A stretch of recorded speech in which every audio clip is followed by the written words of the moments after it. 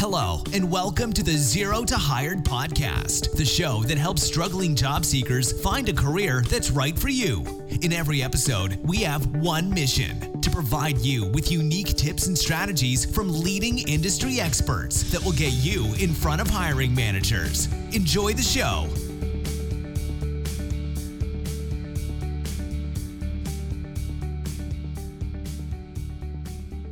Hey everybody, welcome back to another episode of the Zero to Hired podcast. My name is John Ribeiro, and our special guest on this episode is Chris Harper. Chris Harper is a recruiter. She works in the telecom field. She focuses primarily on the customer service space, and she hires thousands of people a year. So if anybody's going to give you insight into the recruiting process, Chris Harper is the person to do that. And I'm very excited to have her on our show. Welcome to the show, Chris. Thank you. Really happy to be here. So I want to get right into this because there's a lot of questions from our candidates on what they need specifically to get noticed by recruiters. Mm-hmm. And we know, and what I've read, both Connell and I have read, that a recruiter will spend anywhere from 10 to 15 seconds previewing a resume before they make an actual selection. So first of all, is it true? And if it is true, what are you looking for specifically in the resume that's going to help that candidate stand out? So generally, yes, it is true. I think whether you're looking at someone on paper or whether you're looking at someone you've met in person, those first 10 to 15 seconds are what's going to be critical to help you make that first assessment. When we're looking at paper, I think what's important is to understand your job description, your core responsibilities in that job description, and we're immediately looking to see that on your first page. So bullet points, really clear. I have the capabilities that you're looking for, rather than bearing them in responsibilities on a second page or further down in your resume is really important. Okay. So does it make a difference between paper and digital? So if I know today a lot of applicants apply through an application tracking system, which is an ATS. What is there a difference between the two systems? Yeah, there is. So paper, we usually don't actually see anymore. If you're mailing us a resume, it's going to get lost. In terms of mail systems in the organizations, it just doesn't reach us as a recruiter. When you look at receiving an email resume, being able to open it in Word or PDF, you get a full page layout. When you're looking at a resume that might be embedded within an ATS, you're really seeing the top half of your page before the recruiter is then having to scroll down to see the rest of the content. Okay, so it's key, and it's very important to have your most relevant information at the top. So this is good. So what else so once you've spent that, you've done your initial quick scan, what do you look for next? Usually we'll look for the companies. So we'll look at the companies that you've worked at. We'll also take a look at the time that you've been at those organizations. Very short periods of time are fine as long as it's a contract and it's highlighted as a contract. One of the concerns is if you've jumped from company to company, maybe 3 or 6 months in each organization, and there's not a call out that it's a contract role, that's typically an indicator that maybe this person hasn't found the right organization or there could have been performance issues. So we're going to look for length of tenure as well as the organizations. So this is good. So, and I know, and some people might be wondering, but what if there's a gap, right? So especially those that are transitioning from outside of Canada into Canada, and they left the position because they were making a transition, or there's a life situation that happens to them that causes them not to work, taking care of an elderly family member or for whatever reason. So how would a candidate speak to that then? Yeah, it's a great call out. I think back to when I came to Canada, I actually called out. I had a 6-month break in my resume, and I myself was panicked about it. Coming to a new country, wondering what that would look like from an applicant standpoint, and being a recruiter, obviously knowing my field, I called it out on my resume to say that there was a 6-month break. And I just literally had the dates that I was vacant and said that I was immigrating to Canada. Mm-hmm. If you're having a life event, if you are looking after an elderly parent or you're raising a child or a family, there's a way to embed that in your resume that calls out, I know there's a gap here, and here's what I was doing. If you leave that gap without any information, the recruiter will ask you about it in the interview. It won't make us think, okay, you're not a viable candidate. As long as you've got the skills and the right background, we'll still call you, and we'll want to understand what that gap was. So that's great. So I love that. So you really go into the specifics of, how to address the gap, because I know it's an issue for especially a lot of new Canadians that are making the switch, and through that switch, they have to leave their jobs so they can make time to look for a job here in Canada, and really focus in on the job market in the Canadian market. So that's great. So once you've gone through the resume, I know one of the other steps involved with before you bring a candidate into the office for an actual interview is a phone scan. Yes. A phone interview. So what are some of the things that you've seen that have made candidates really successful in the phone interview? It's a great question. I sometimes think it's easier to identify what not to do. Okay, than so what to do. Yeah, then we can definitely speak on what not to do. What not to do? Okay. So if I think about some of the stumbling blocks that we see traditionally with that first phone interview, people can get very excited. It's your first opportunity to speak about the role that you want to get into. You can prepare for it and mentally think about how you fit into that position. If you come into that conversation really structured and with an agenda of what you want to share, and you share that agenda without listening to your recruiter and the questions they're asking, that is probably one of the first reasons why people are declined.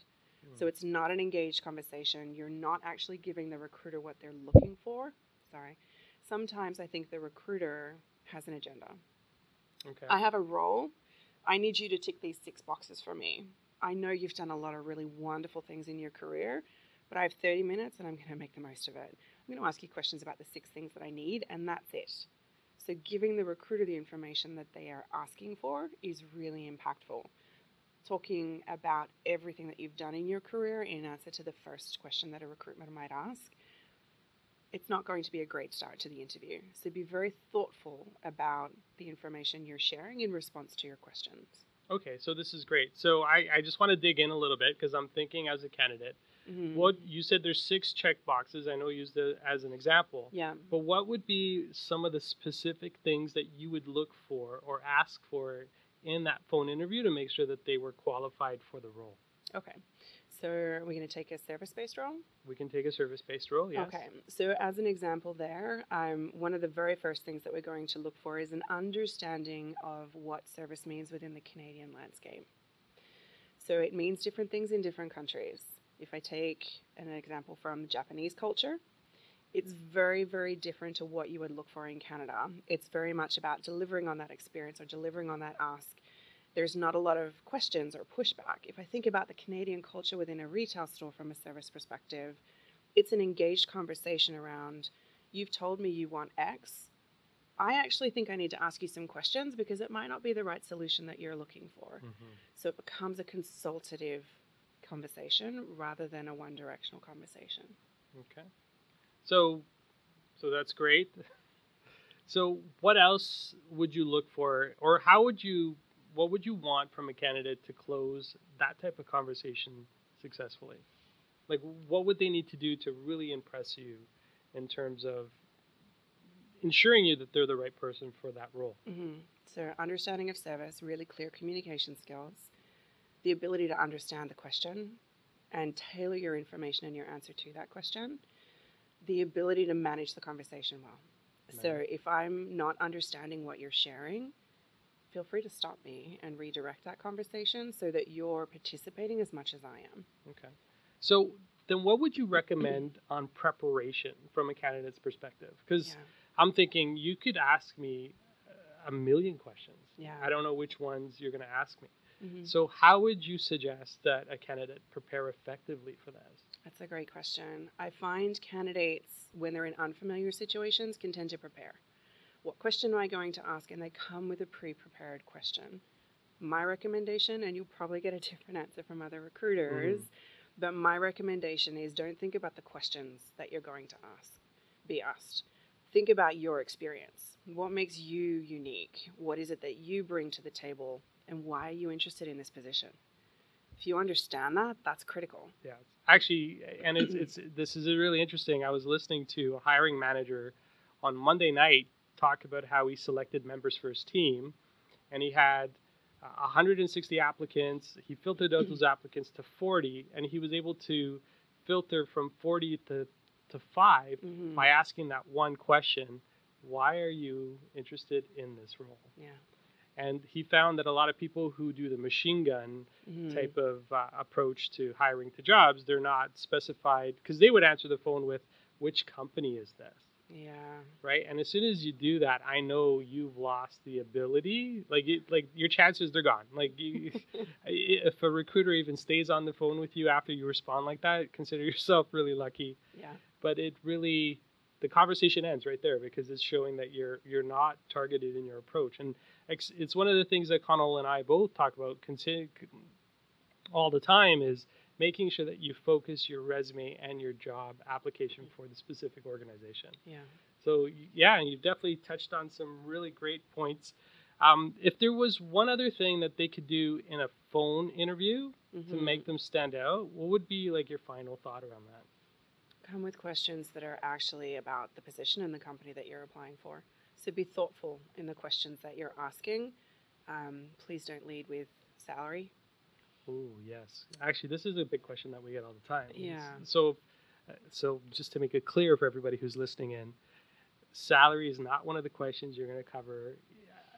I think you can cover it, but don't let it be your first question. Okay. I think what's important, if you think about what a recruiter's looking for, they're looking for somebody who wants to do that position and wants to work for your company. If you're given a chance to ask questions, there's some critical opportunity there for you to show, I'm interested in your company by the questions you ask. If the first question you're asking is about the compensation, that tells us that that's the most critical piece for you, is money. Okay. You don't always want to lead with that. If you want the position to work in the company because of career growth or because it's a great opportunity that aligns with your background, lead with a question that will reinforce the fact, I'm right for this role and I want to make sure that this is the right position for me. Because that choice goes both ways. It's not just about the company selecting the candidate. Yes, no, absolutely. And it's one of the things that we talk about as well, is making sure that the company is a fit for you. Yeah. In terms of your values, in terms of the overall mission of what you're trying to accomplish, and how you are going to walk out at the end of the day feeling working for that organization. That, to me, and I think a lot of candidates forget that it's a two-way, it's a relationship, right? You're building a relationship with that organization, and you got to make sure that it's beneficial for both. So Chris, you've definitely covered on some great points. I like this. So we've covered, the initial resume, we've covered the initial phone screen, and we're going to take a quick break. And when we come back, we're going to talk about how to look at the resume, or how to look at the interview process specifically. So Thanks. So just we'll be right back.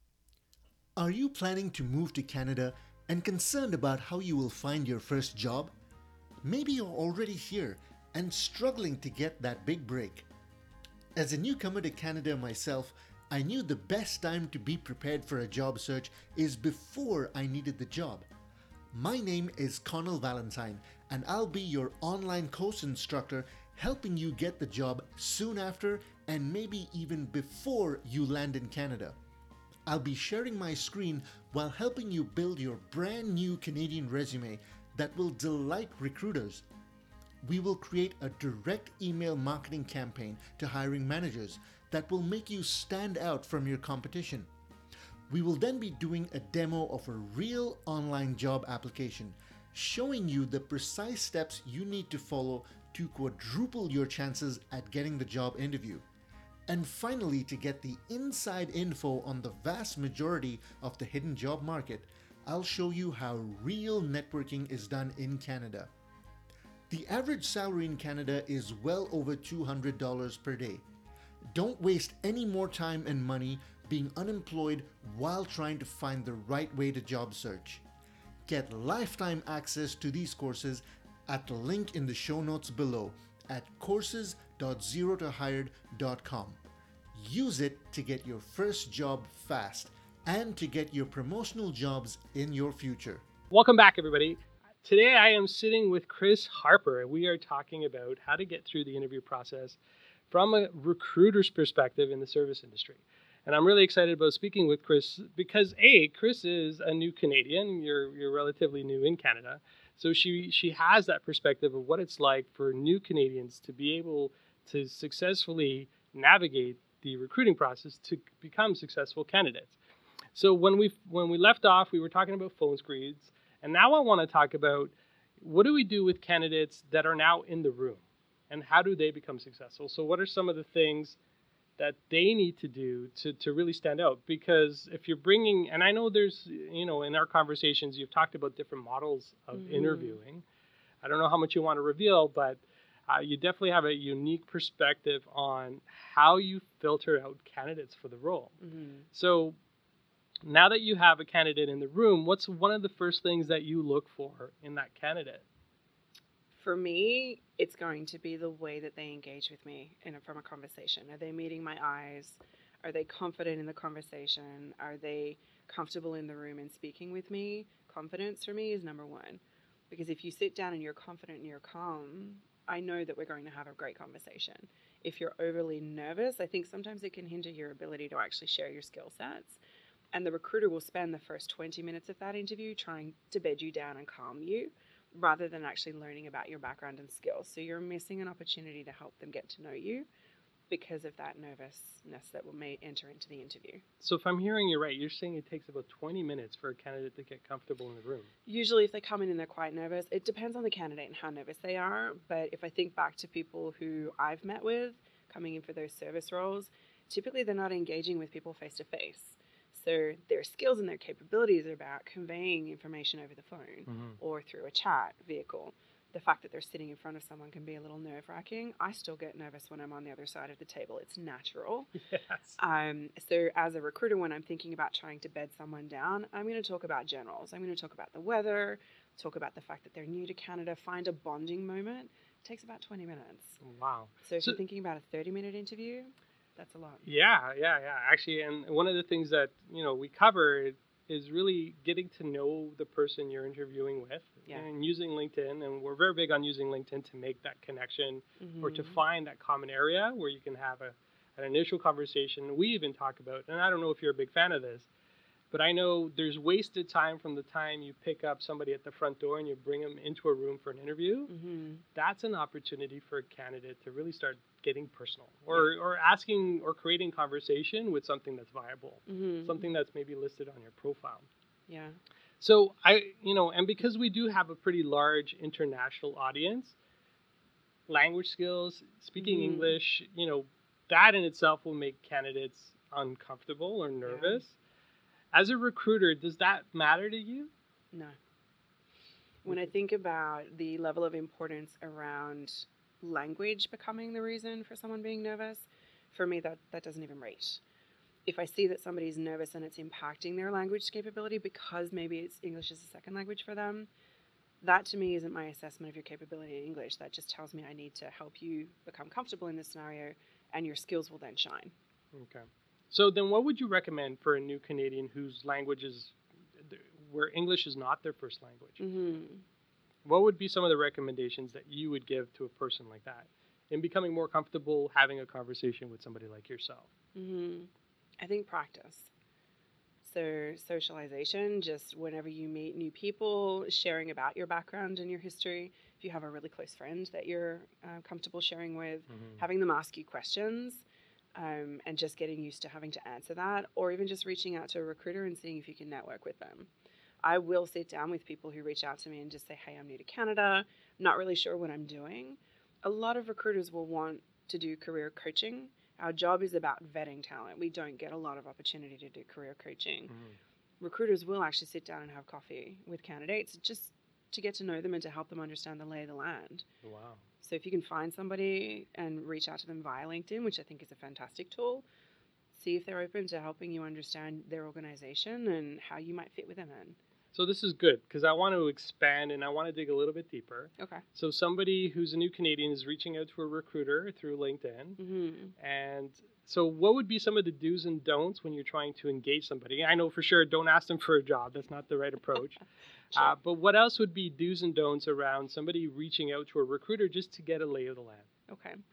So my recommendation is be short and to the point. Be very clear that you're not looking at a specific job. I'm interested in your organization. You see a great career in that organization. Help me understand what that career path might look like. I'd love to just network with you. So it's about being succinct in what you want out of that conversation rather than, hey, I want to apply for a job. Or can you find me a job? Yeah, That and I would guess you get hundreds of those type of requests. we do. Hey, can you give me a job? And what do you do with those requests? I flip them to people in the organization Oh, you who do that. might actually reach out to them. I will. Oh wow. I don't necessarily think every recruiter will reach back out, Mm-hmm. but what I get from LinkedIn is a volume. Like I'll receive 20 to 30 people a day reaching out saying, hey, can you find me a job? I'll always look at what their background is and flip it to the relevant recruiter in the organization. What they choose to do with it then is up to them as a recruiter. If it's somebody that could be a fit for my team, I'm always going to reply back and say, hey, let's have a coffee, or hey, let's set a call and have a 15 or a 20-minute conversation. But again, it's going to be very different based on each recruiter and how they respond to that. Yeah. So this is fantastic, and this gives a lot of hope for those people that are looking to network with people on LinkedIn, Yeah. knowing that there are recruiters like Chris who are taking your resume and forwarding it to other parts of the organization is wow. Yeah. So that's like a big secret. I like that. So we're sharing some really good information here. But is there anything specific? So is there any reason why you would not forward a request? Yeah. There are times where people will reach out and connect with me on LinkedIn, and then they just send me a resume. Without any context. Okay. There's not a lot I can do with that. I can look at you and understand what a skill set is, but what I think you might fit in the organization is a career maybe that you don't want. So I'm not going to make an assumption based on what I see in a resume. So definitely what you want as a candidate and what you want to do and what I'm hearing from Chris is you want to make sure that you customize your message. Yeah. Don't just, and actually Connell and I see this all the time where people just send us an email with an attached resume and I'm like, what am I supposed to do with this? Yeah. It usually goes right into the delete bin or to the recycle bin because really I don't have time to scan it at that point, right? So this is fantastic. So once a candidate is in and they've gone through the process and they've been successful, is there anything or one thing that makes a candidate more successful than another? In which stage of the process? In the interview In program? in the actual interview, or is there anything? And actually, I want to dig into this. Okay. Is there anything in the interview itself that would? So, and I've seen this where people have really good conversation throughout, Mm-hmm. and then they say something that completely turns you off, right? Yeah, for me, it's always going to be circling back just on comp. So to money Compensation, yeah. compensation. So a candidate can have a really good conversation up until the point of compensation. So Correct. so when would be an appropriate time to ask that question? And I think it's an important question, but it is the one area that will immediately derail a recruiter and a hiring manager. So being thoughtful about the placement is really important. If we go back to when we were talking about those questions that you can ask, Mhm. ask questions about the role or the organization or even the leader and their style.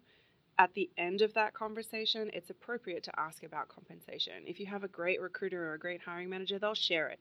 You won't have to ask for it.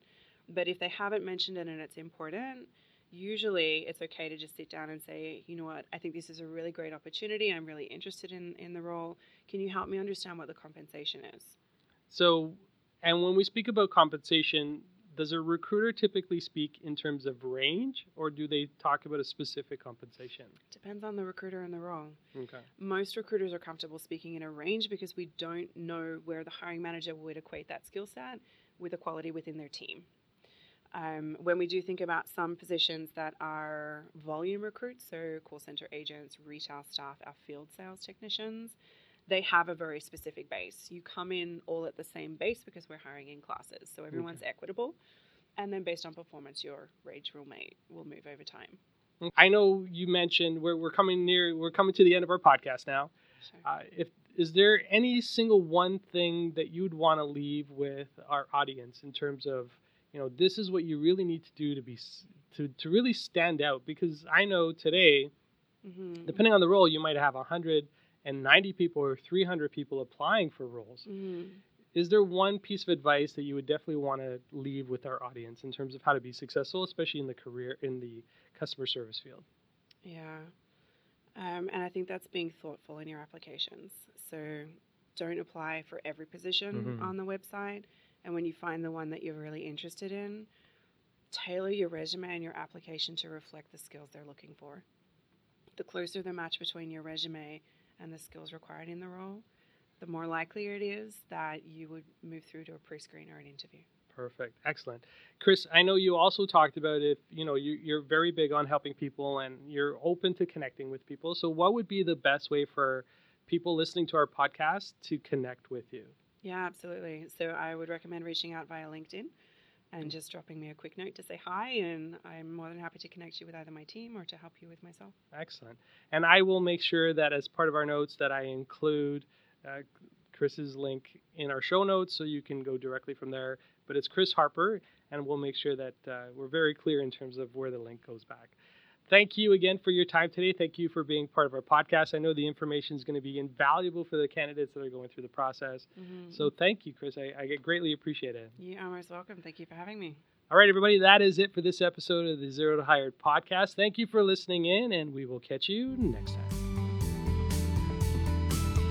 Thank you for listening to the Zero to Hired podcast. Make sure you check out our website, www.zerotohired.com, and download your free resume template that's proven to get results, complete with examples and guidelines. Make sure you tune in as we interview leading industry experts who provide tips and strategies to help you get the career that's right for you.